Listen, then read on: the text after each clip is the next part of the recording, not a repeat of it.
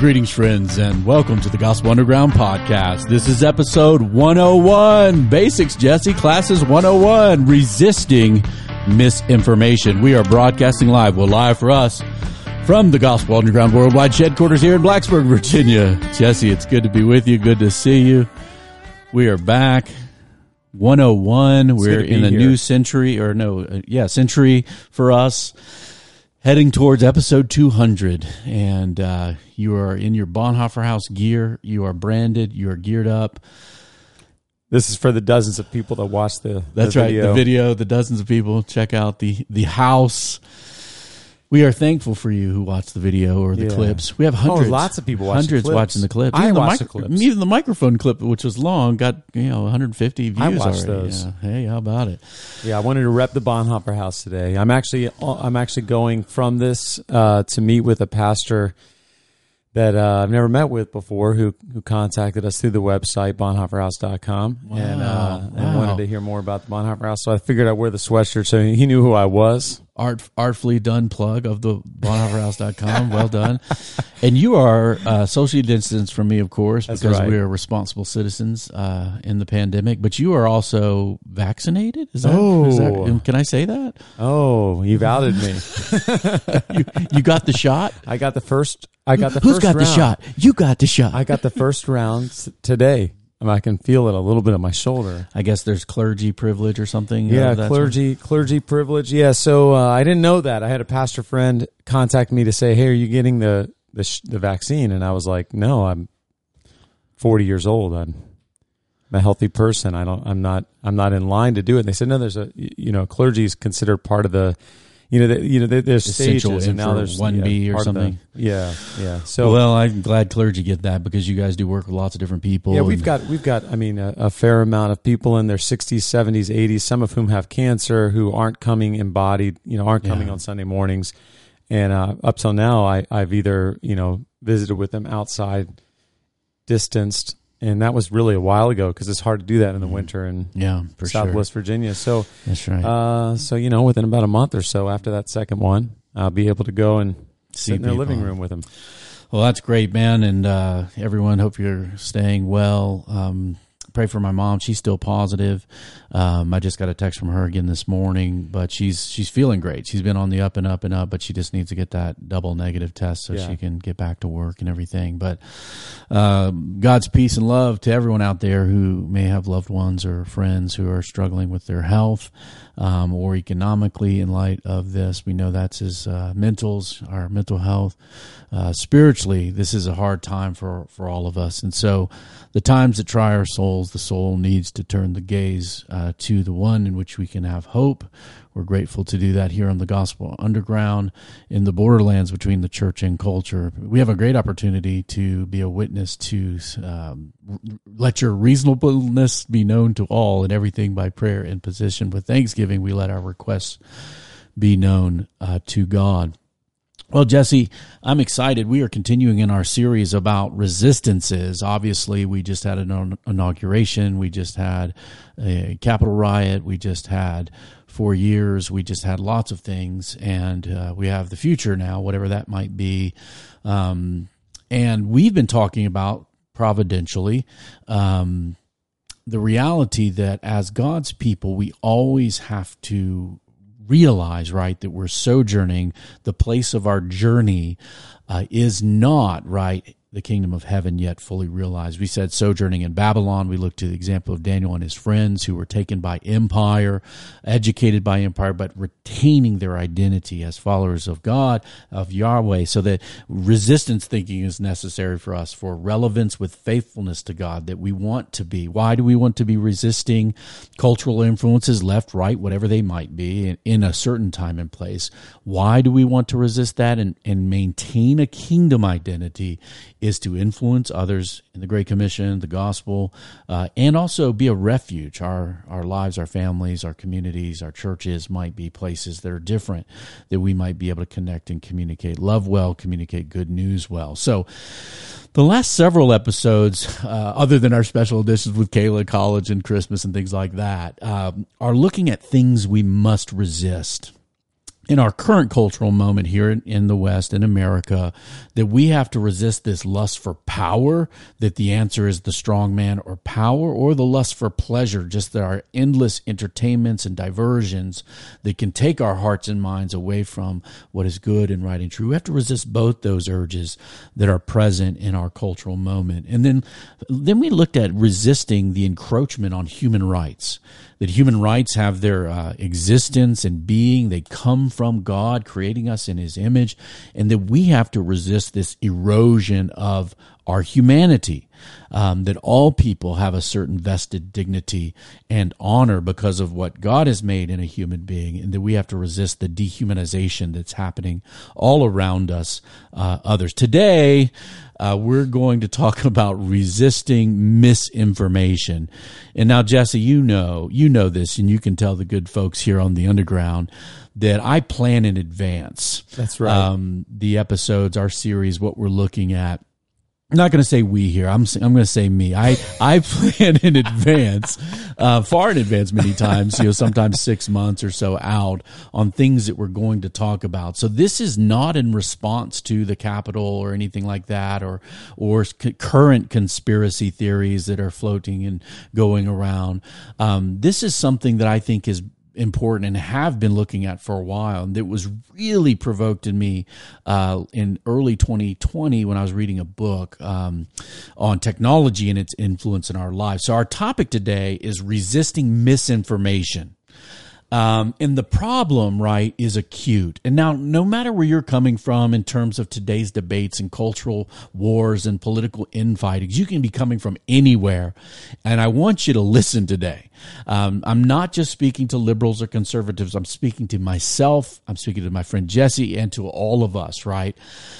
The problem has become more and more acute because of the proliferation of information. There's so much information all around all the time. Knowing what is true, and my good friend Jared Lynn, who's a campus minister up at Brown University, had put this before us maybe 2 years ago about how do you sort through truth and falsehood when there's so many voices speaking. Now, I was reading this book by Brad Smith. Brad Smith is I think this is still his role, general counsel for Microsoft. So kind of the head attorney who's been kind of through all sorts of ups and downs with that company. And Smith's book was called Tools and Weapons: The Promise and Peril of the Digital Age. This was published in September 2019. Now, Smith's book is looking at how that we probably need, and this is going to set some of you off, both private companies, technology companies in particular, self-regulating, as well as government regulation of certain things. That these two things working together are probably going to be the solutions we find because of the problems, right, that are coming about in the digital age. So this is from chapter 6 in that book, Social Media, the Freedom That Drives Us Apart. Because, look, we all have freedom. We love freedom of speech. We don't want that curtailed. That's part of our country. That's part of liberal society's freedom, right? Speaking what we want to say, even if it's not popular, that the man, whoever that is, can't shut us down, right? The government has no right to curtail the opinions. You can speak against the government in our country. This is the thing. But the problem is, and this was a chapter that was interesting. It began, I believe, I think the country was, I don't have it in front of me, Jesse, Estonia, and kind of the propaganda they had from the Russians and all this stuff, and how freedom became something so valuable. And there was a museum dedicated to that kind of idea. And so this is out of chapter 6. I'm going to read a little bit to you guys. So what do people do? As the museum exhibit observes, they find a tribe. This is what human beings do. We find a tribe. And in our case, a cyber tribe. People seek out online groups of like-minded people and replicate communities that have always characterized human society, right? This is what we've always done. Bowling leagues, interest groups, right? Political parties, people group up according to ideas that they like or topics they like, fantasy football, whatever it might be. These groups in turn become connected, more connected, but less open. choosing their preferred channel and the people they want to interact with. They share information based only on a single vantage point. As in the real world, people can be quick to believe the worst about others, right? They're not in our tribe, especially people they perceive as different from them. People's defense mechanisms then start to kick in. Idealism, in short, then collides with human nature. So what's happening is that you can, because you can curate who you follow, who you listen to, you can start listening to voices that believe the same thing as you do, have the same experiences you do, and then anything else becomes suspect, right? We all know not everything we see on the internet is true. Yeah, this is a really interesting read because just today, after I got my vaccine, I was chopping it up with the guy in the, you have to wait after you get a shot, I Make sure you don't freak out, have anaphylactic shock or turn something. into a lizard person immediately or anything. So, and we were talking about politics. Oh, good job. Yeah, I know. Can you believe it? And this person was saying that, why is it that Trump, galvanized so much, almost worship, whereas, someone like George W. Bush, 15, however many years ago, who was clearly a lot more evangelical, a lot more, kind of traditional Christian, didn't. And then also, why is there so much more divide? And I was just being a good listener. Yeah. And the person was saying maybe it's because of the internet and social media, because and they were remarking how right now more than ever, you back then 20 years ago, you didn't look at someone who voted different than you as the epitome of evil. The incarnation of all that's wrong. Right. It wasn't like the next incarnation of Hitler or Right. something like that. And that now, and I was like, that's interesting. Now it's like, you're Hitler. No, you're Hitler. Yeah. Your No, people are Hitler. no, Look at your right. Look at our right. You're worse than than Hitler. Worse than Hitler. Yeah. Yeah. Well, this is a thing that I think isn't new to humanity. I think it is exacerbated by information technology and social media. So Brad Smith continues in chapter 6. More and more we find ourselves absorbed. Anybody out there find yourself absorbed in electronic conversations with people they aren't physically with? Sometimes we are a world apart. Digital technology has made the world smaller and people more accessible, but it has also cast a deafening silence between people sitting next to each other. So it's very common, sit on your couch with your kid, everybody's on their phone, but you could be in a rage war with somebody on Facebook. This phenomenon isn't new. For more than a century, almost every technology that has connected people who live apart has also created new barriers between people who live close together. Turn off the TV, turn off the radio, get off that phone, get off your smartphone. This isn't new.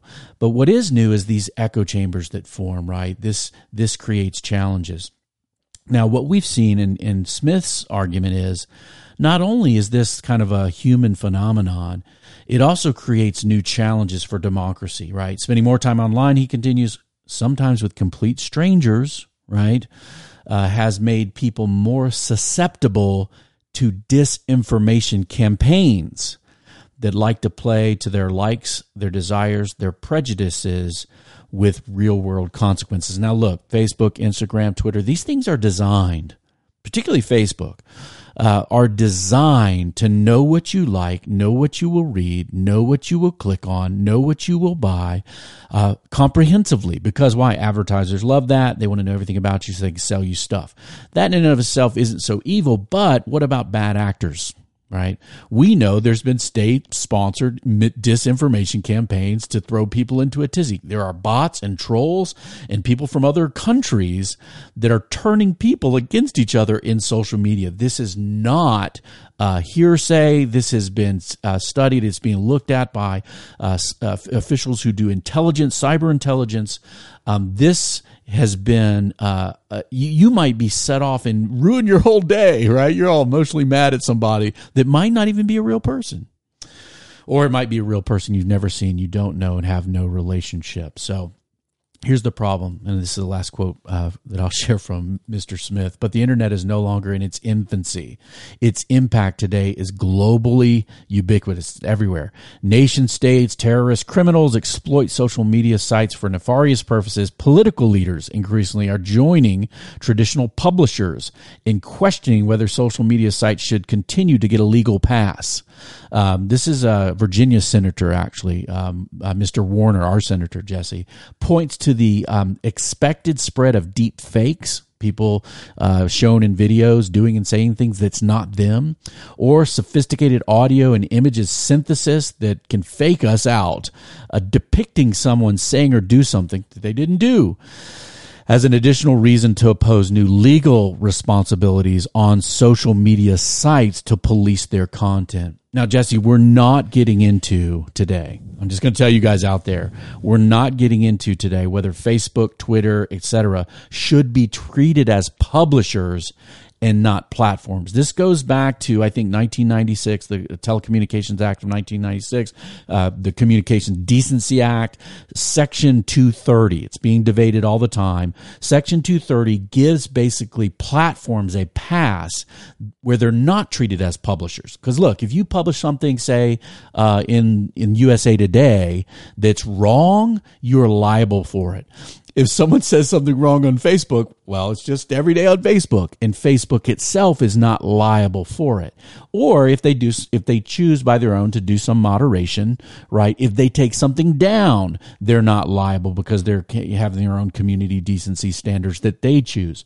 The debate today is whether or not Facebook or Instagram is biased and going after certain points of view or not, and should they have this exemption, and should they be treated as publishers? That's a great debate. It's a policy debate.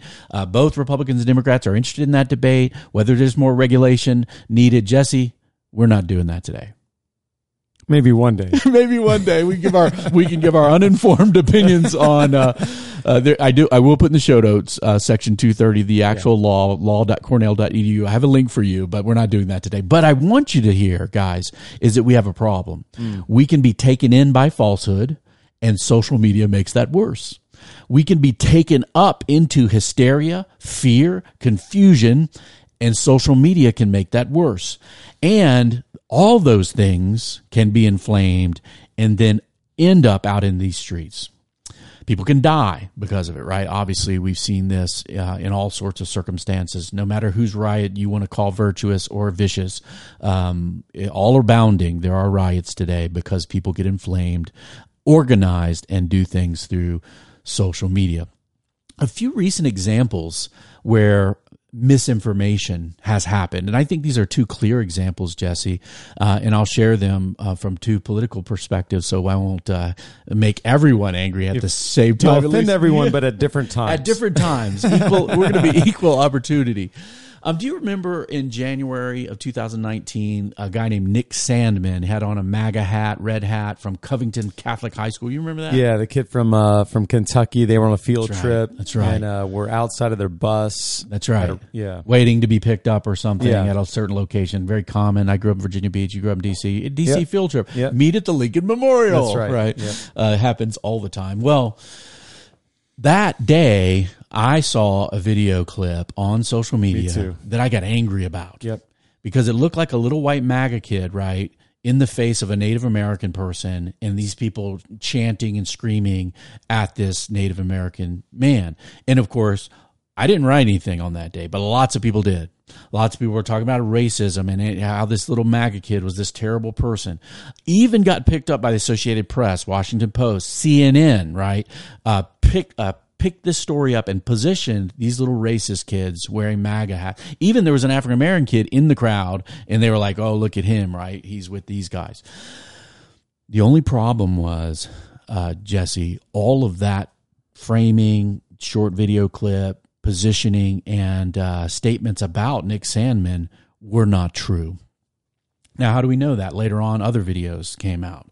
Apparently, there was a group of Black Hebrew Israelites who were, shouting things, and apparently the kids, to avoid conflict with them, just started doing school cheers just as they waited. And apparently the Native American gentleman, I believe, Nathan Phillips, was actually the one who came into them. They weren't messing with that guy at all. He kind of came in there and got in their face, and the kid was standing there not knowing what to do. It turned out to be this awkward moment for a child.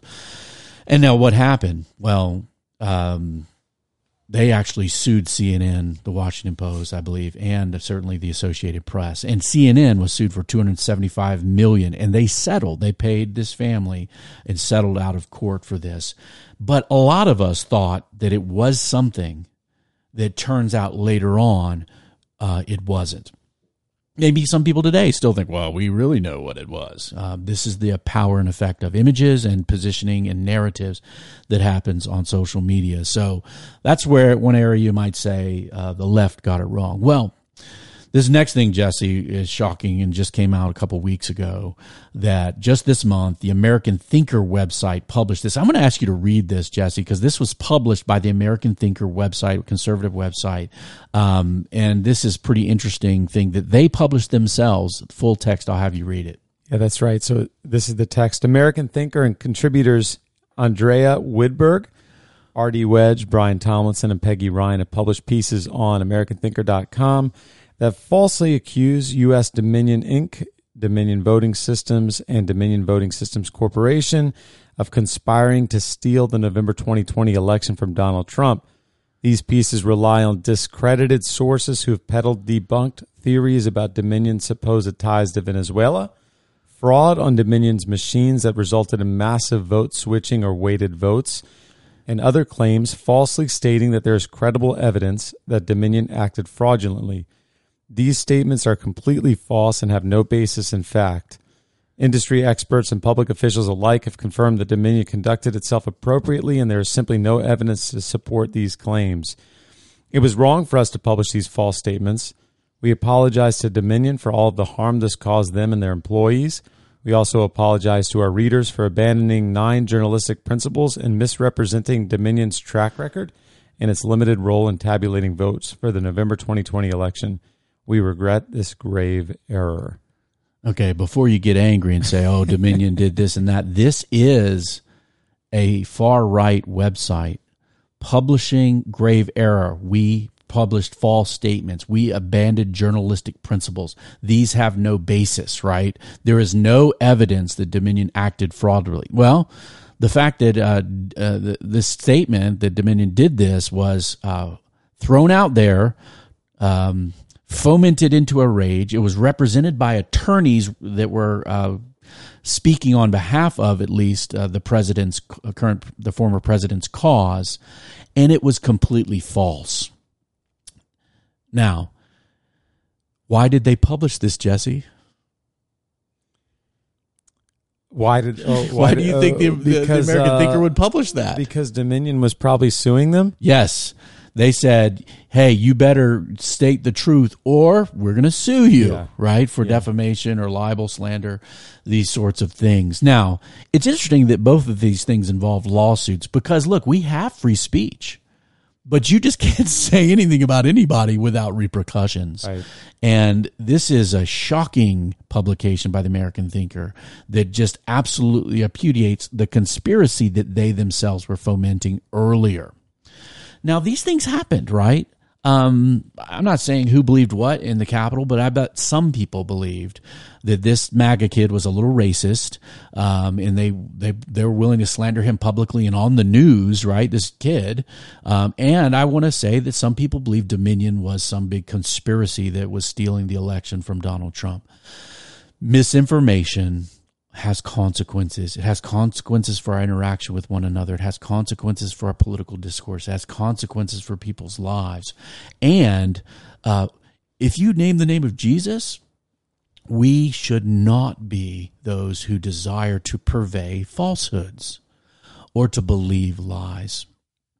Now, what are we to do, man, Jesse? How do we sort this? How do we resist this? How do we stay, I don't know, you can't stay clean from it. We're all sinful in this world.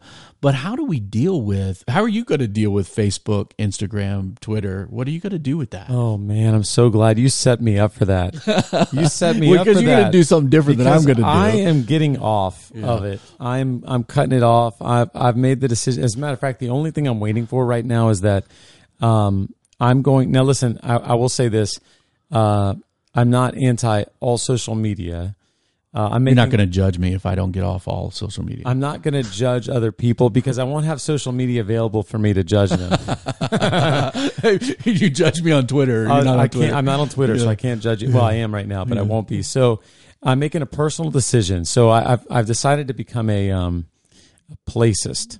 A placist. Okay. Yeah, so what I mean is I've decided I really want to refocus in this stage of my life on the particular place that God has put me in, the particular people that God has put me with.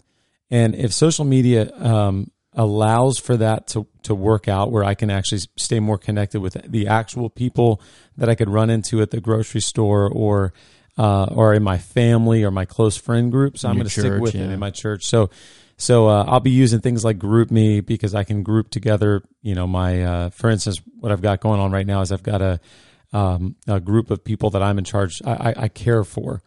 And so they'll be in a GroupMe where I can get information to them, let them know about podcasts that we're doing and send them articles that maybe are helpful that I've written or other people have written. Yeah. I'm gonna go back to some of the more. I'm going back in time. I'm gonna blog.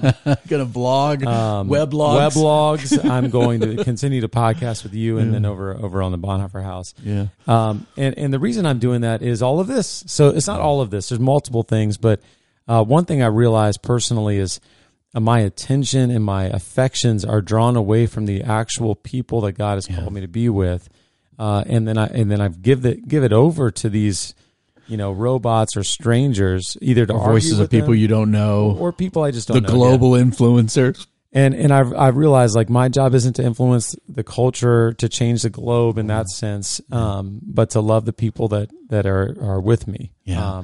So that's how I'm dealing with it, but no judgment on you. Yeah. And you can still read broadly from news sources of various ideological perspectives, so you can get a balanced diet of what's happening in the world.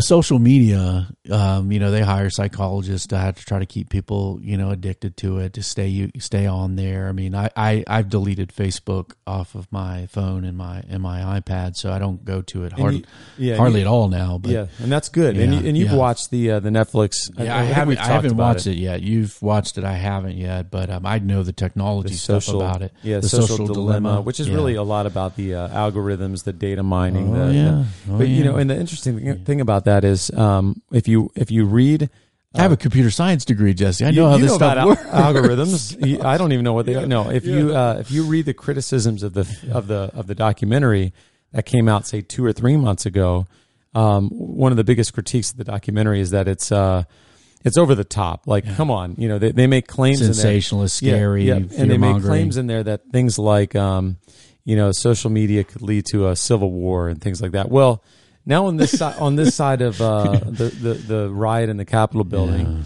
it's starting to look a little bit more like, it's interesting because like many tools created by human beings, it has some wonderful potential for great good, but just a huge potential for disinformation, and then chaos because of its misuse and use. And there's just I'm old school, like just even the privacy implications of some of this stuff, like Google and Facebook's, Tim Cook from Apple, the CEO of Apple Incorporated, is always saying, hey, we sell products, you are not our product. And he's kind of going after Google and Facebook because, look, their product is selling us to advertisers, which sometimes it turns into an Instagram ad that gets me a grill that's the best grill I've ever owned.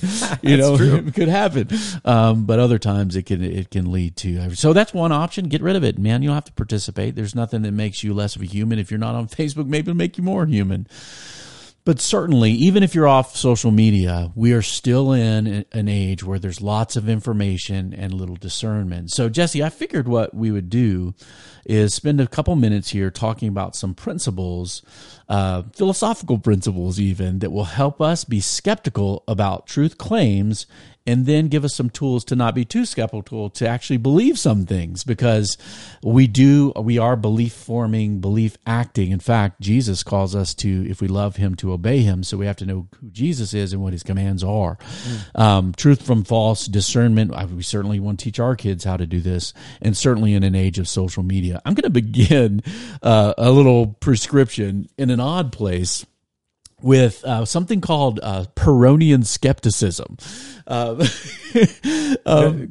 Common phrase, but this is an ancient mode of skepticism, or being suspicious about people saying they know something is true, that comes out of the world of ancient Greek philosophy. In fact, I learned this at Virginia Tech, taking some philosophy classes for fun. Now, Pyrrhonian skepticism, or ancient skeptics, actually were trying to believe nothing. So we'll give you a little bit of how to defeat skepticism here as well today. But their idea was, we have these tools at our disposal that can help us believe nothing and then kind of sit around happy like a banana slug or something.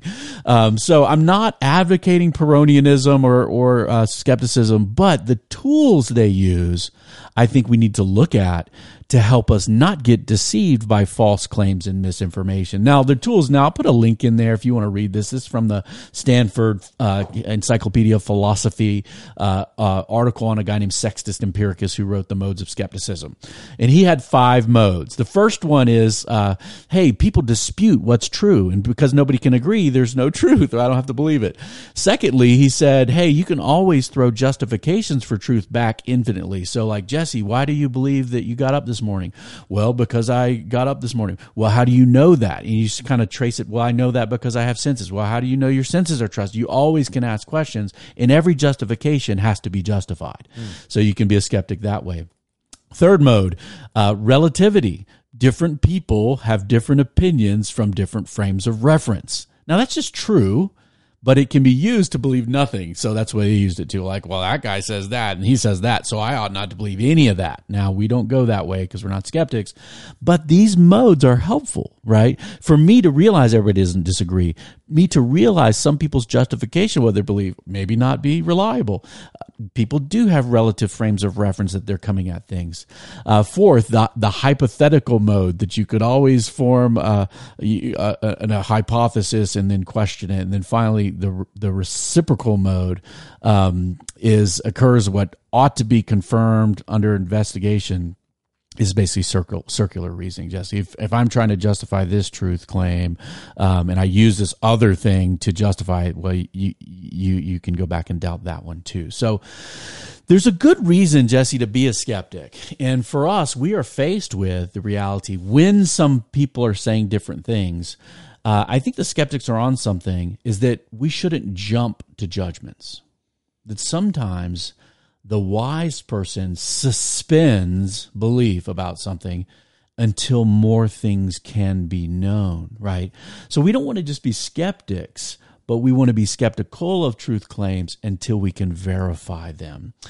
And here's the thing, Jesse, we have such a beautiful tradition in the Bible about wisdom, about how we should discern true and false, and about what people say, that should give us cause to be patient and do the hard work of saying, hey, is this really true? What somebody's calling me to march on and believe and to burn something down, should I question that first, verify it before I stand in it? So the wisdom tradition of the Bible, Jesse and I are just going to take some turns here reading some scripture, most of it out of the book of Proverbs, the Old Testament, but also from some other places in the Old and New Testament, about how we should be something the Bible calls discerning.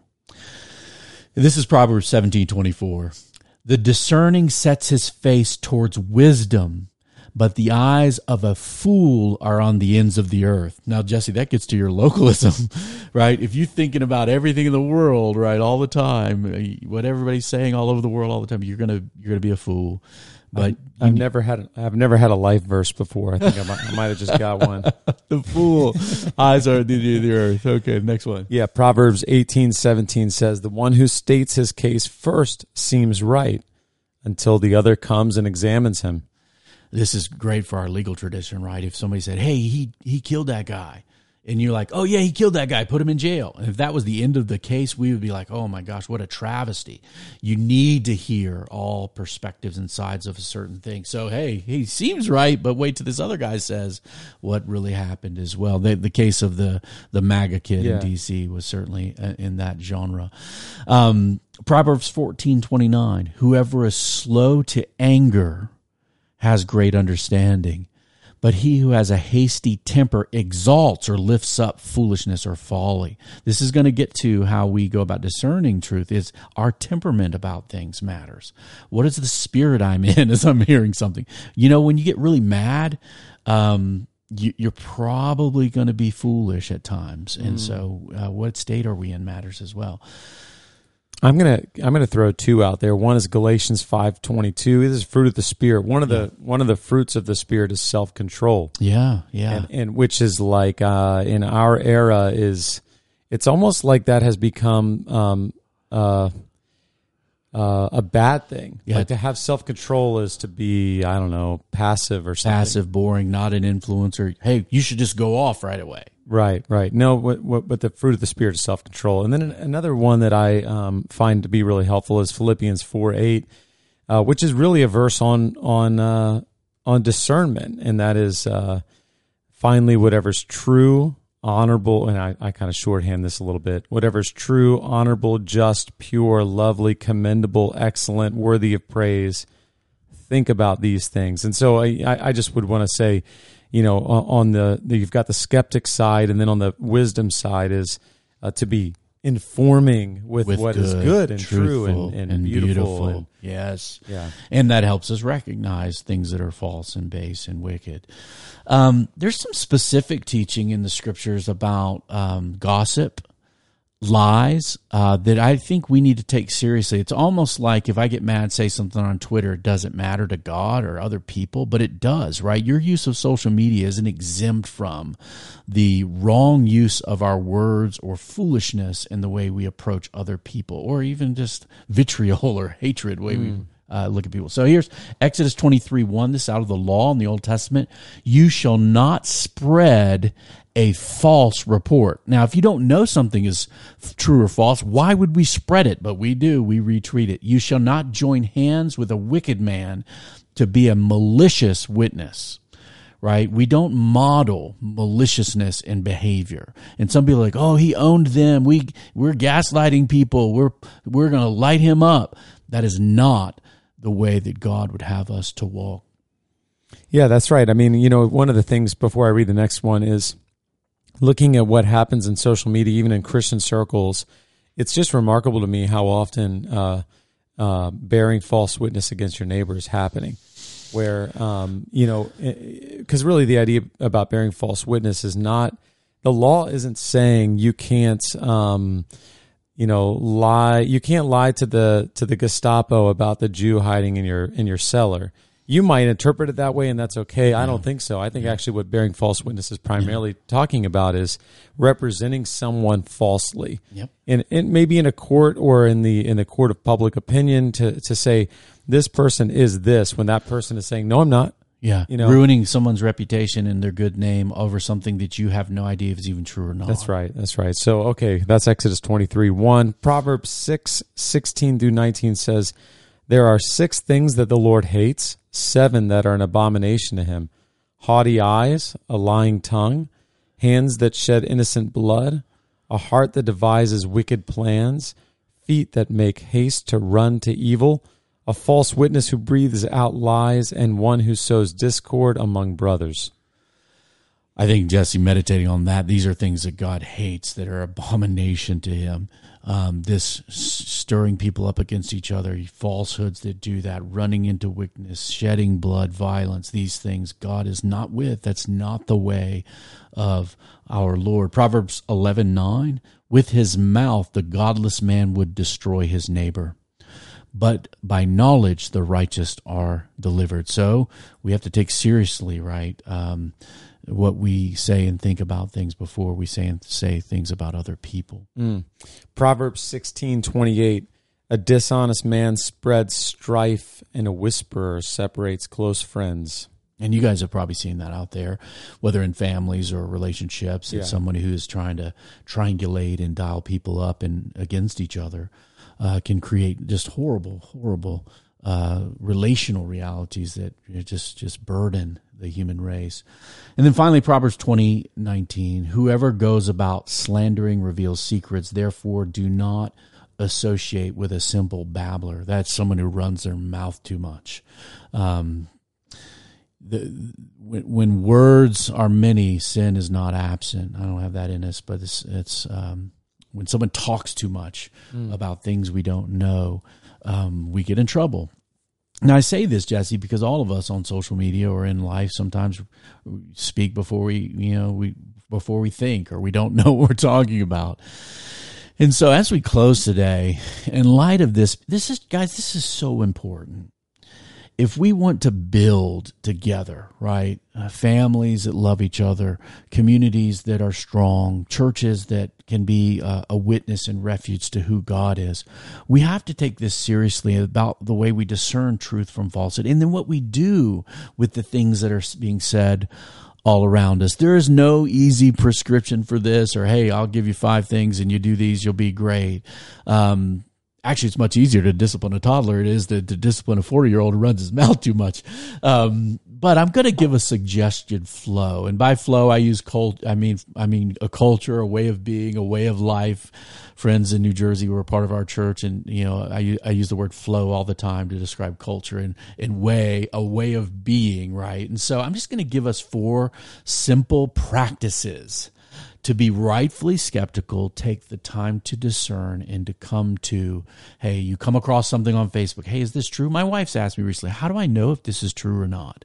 And we talked about this in the car, Jesse, yesterday, going to some doctor's appointments up the road. So here's the suggested flow. Number 1, you have to suspend belief in order to take the time to be discerning. It takes time to ask appropriate questions. Someone says something, right?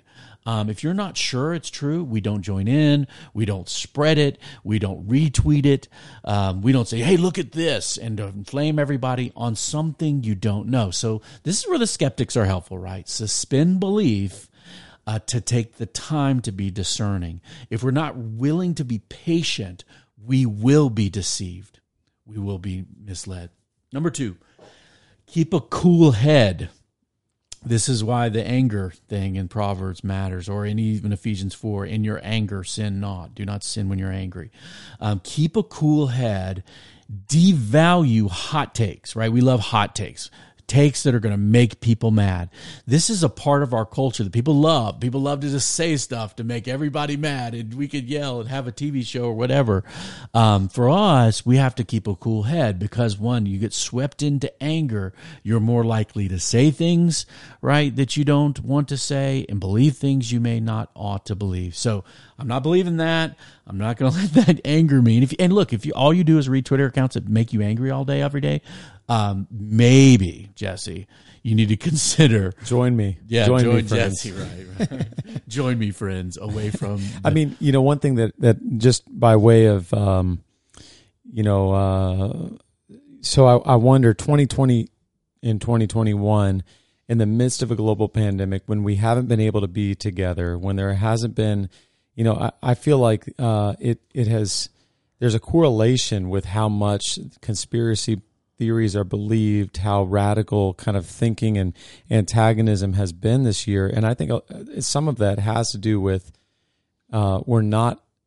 we've got more time to pursue the Twitter thread. We've got more, we have less of kind of less embodied presence with other people to take our attention, less of a, so I'm adding my own here. Here's my added flow of be present in a faith community with people once you're able. That where you can look at people's face, you can see the effect of things. You just don't have as much time to mix it up online with. The sad thing is, Jesse, we know this, right? That disembodied interaction was on the rise even before the pandemic. This has only made it more acute. That if you're only in a chat room with people who all think the same thing, you might be being misled. So suspend belief in order to take the time and be patient to discern whether this is true or false. Secondly, keep a cool head about you because our anger can lead us astray. And be with people. Jesse, great addition. And then third, just simply refuse to chime in and spread things that you either do not or cannot know to be true. Because gossip and slander is sinful, we have no right to say things about other people that we cannot or do not know to be true. Just don't do it. This is hard because some people say they see something, it accords with our experience. So we're like, yeah, but we know. And people are doing this all the time, depending on where they're coming from, or their perspective. Somebody reads something in the mainstream media and they're maybe somewhat of a conservative person. They're like, oh, yeah, but we know. And this is easy to do. And sometimes there's a lot of history that justifies kind of wanting to say, oh, yeah, we've been lied to before by these groups. Growing up, being the only white kid in the Black Culture Club, Jesse, African-American people, I've been sold a lot of stuff over the years by white people. So there's a right that people have to be suspicious of things. But let me just say something, man.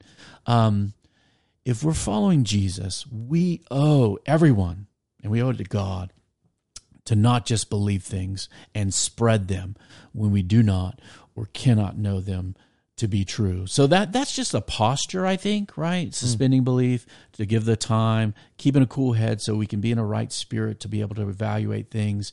Don't spread things and become more part of the problem, letting the lie come through us, so to speak. And then fourth, we need to verify people making truth claims. And this isn't shocking. These are basic principles. Even if you look, I came across these kind of things, Jesse, looking at the accounts of the resurrection of Jesus from the dead, right? Yeah. First one is this. This is all under 4. Multiple attestation by known people, not bots or anonymous trolls, right? Multiple attestation by known people. Okay, you have one person saying this, it's one thing. If you have 5 people corroborating it, attesting to the same truth, it's another thing. If those people are known to be trustworthy and they're all saying the same thing, the likelihood of us being able to believe this grows. Right?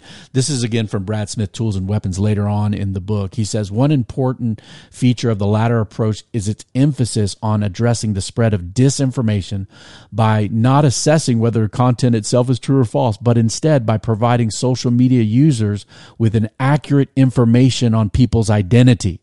In other words, he's saying, when you run across something, how do you know it's a troll or a bot? We should know who said this, right? It's interesting when you associate a claim with a person, a real identity. This is more likely to be able to evaluate the source. He continues, it's a common sense approach that's been adopted in political advertising. I'm Joe Biden, I approve this message. I'm Donald Trump, I approve this message. That's on there so you can know who's saying this. Is this some actor in the name of some other political action group, or is this the message of the candidate? Then we can leave it to the public to decide if it's true, but let them make a decision on an accurate understanding on who is speaking. And in the 21st century, let the public know whether it's a human being or an automated bot that's doing the talking. So multiple attestation of a truth claim by known people and knowing who they are and trustworthy. Can they be reliable? That gets to the second point. You want to see unity on a truth claim amongst voices that are reliable sources. Now, Jesse, I don't know if you've seen these media diagrams where it shows like far left media and then far right media. There's really great online. We'll find one and link it for you guys. But you can just Google bias spectrum on the media. Everyone knows that, OAN or Newswire, and then move to the left, Fox News, then you move more to the center. These are news sources, right? It's okay to read conservative and liberal news sources. It's also good to know that's where they're coming from, right? And this is important.